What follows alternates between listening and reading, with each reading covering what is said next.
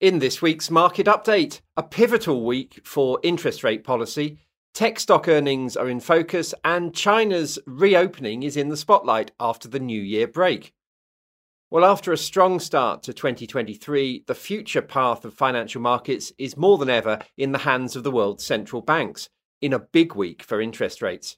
With rate-setting meetings in the US, UK, and Europe, we should have a clearer idea by the end of the week how far rates are going in the current cycle and how long they're likely to stay at peak levels.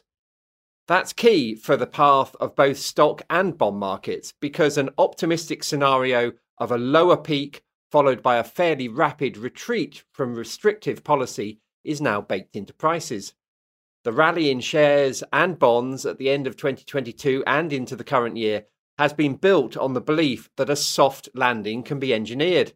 That Goldilocks scenario would see falling inflation, lower interest rates, and only a mild recession or none at all.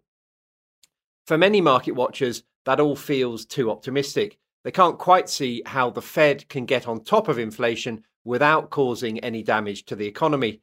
And the Fed itself has been clear that it is committed to winning the fight on prices. So, the outcomes of this week's meetings will be key. Coming alongside a still busy earnings schedule, including this week some of the biggest names in the tech sector, this could be a pivotal week for investors. First up on Wednesday will be the Federal Reserve. After last year's 4 3/4 point hikes and then a further half-point increase in December, the hope is that the Fed will this week return to the quarter-point adjustment in the policy rate that has been the norm in recent years. The easier approach to tightening reflects a softening in the inflation rate in America to the most recent 6.5% reading, still above the 2% target, but the lowest since October 2021. The Fed meeting comes after last week's confirmation that the US economy grew a bit faster than expected in the fourth quarter, at an annual rate of 2.9% against expectations of 2.6%. Slower inflation and higher growth raises hopes that the soft landing is a realistic expectation. If that's achievable, it would be reasonable to see rates peaking at around 5%. The question is then how long they stay there.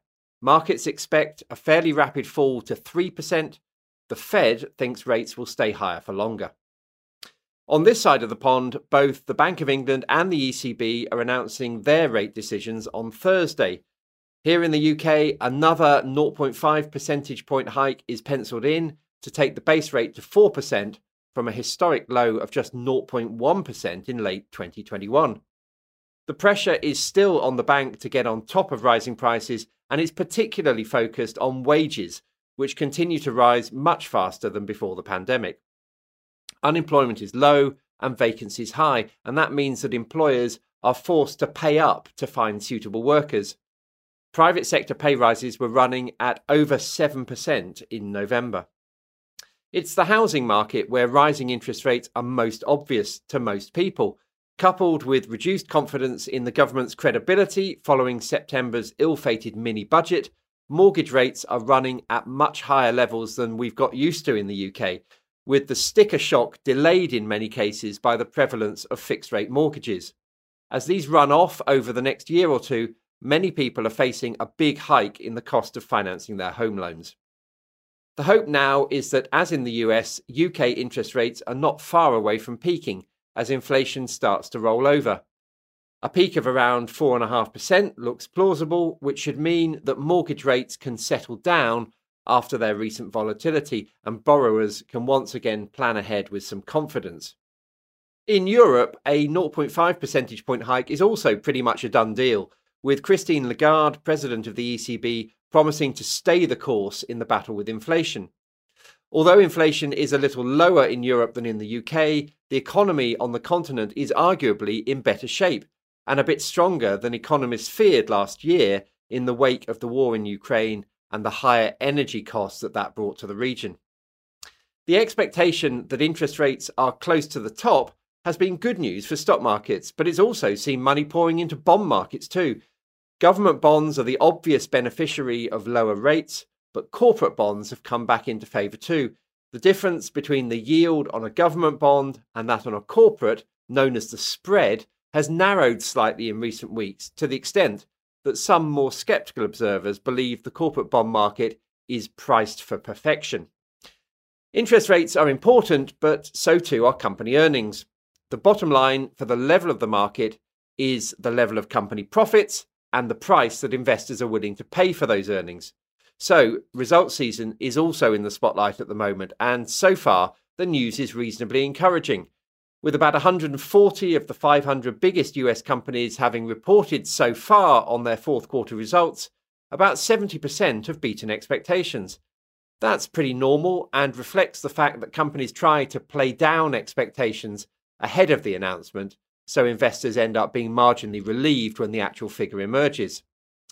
And those forecasts have been coming down for some time, so that the outlook for 2023 as a whole is now for roughly no growth at all, with a 10% bounce back penciled in for next year. Again, that would represent a pretty soft landing. Typically, if there's a recession, earnings would fall quite sharply, so today's forecasts are pointing to no recession or a very mild one at worst. The important question then is how much investors are prepared to pay for that tepid earnings outlook. Well, last year saw a decline in valuations of roughly a third, which probably prices in most of the earnings outlook, and it's not uncommon for valuations to start rising even as actual earnings are still falling. That can keep markets flat even when the headlines are discouraging. This goes some way to explaining the current state of the market. After last year's declines in share prices, markets are bang in line with previous bear markets.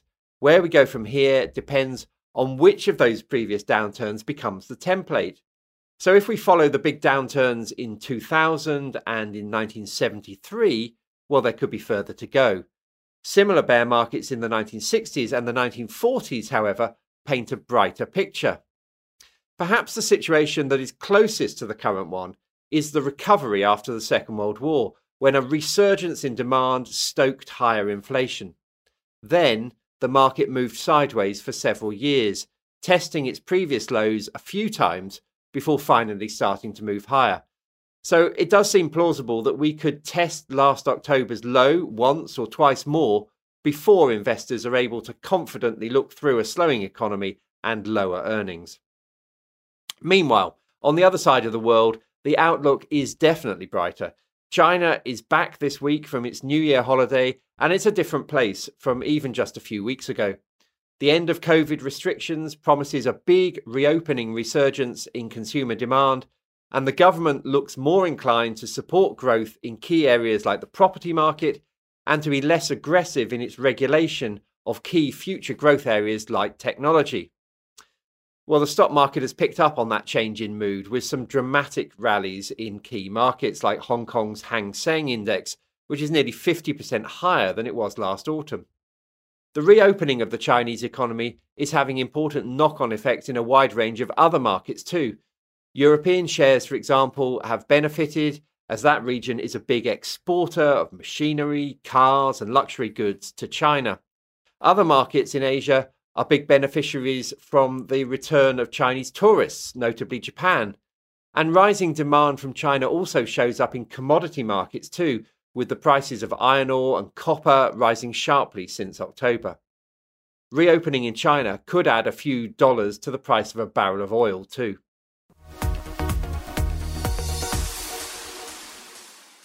Please be aware the value of investments and the income from them can go down as well as up, so you may not get back what you invest. This information does not constitute investment advice and should not be used as the basis for any investment decision, nor should it be treated as a recommendation for any investment. Investors should also note that the views expressed may longer be current and may have already been acted upon. Reference to specific securities should not be construed as a recommendation to buy or sell these securities and is included for the purposes of illustration only. Fidelity Personal Investing does not give personal recommendations. If you are unsure about the suitability of an investment, you should speak to an authorised financial advisor. This podcast may not be reproduced or circulated without prior permission. It is meant for UK residents and does not constitute an offer or solicitation in any jurisdiction in which it may be unlawful to make such an offer or solicitation. No statements or representations made in this podcast are legally binding on Fidelity or the recipient. Issued by Financial Administration Services Limited. authorised and regulated in the UK by the Financial Conduct Authority. Fidelity, Fidelity International, the Fidelity International logo and F symbol are trademarks of FIL Limited.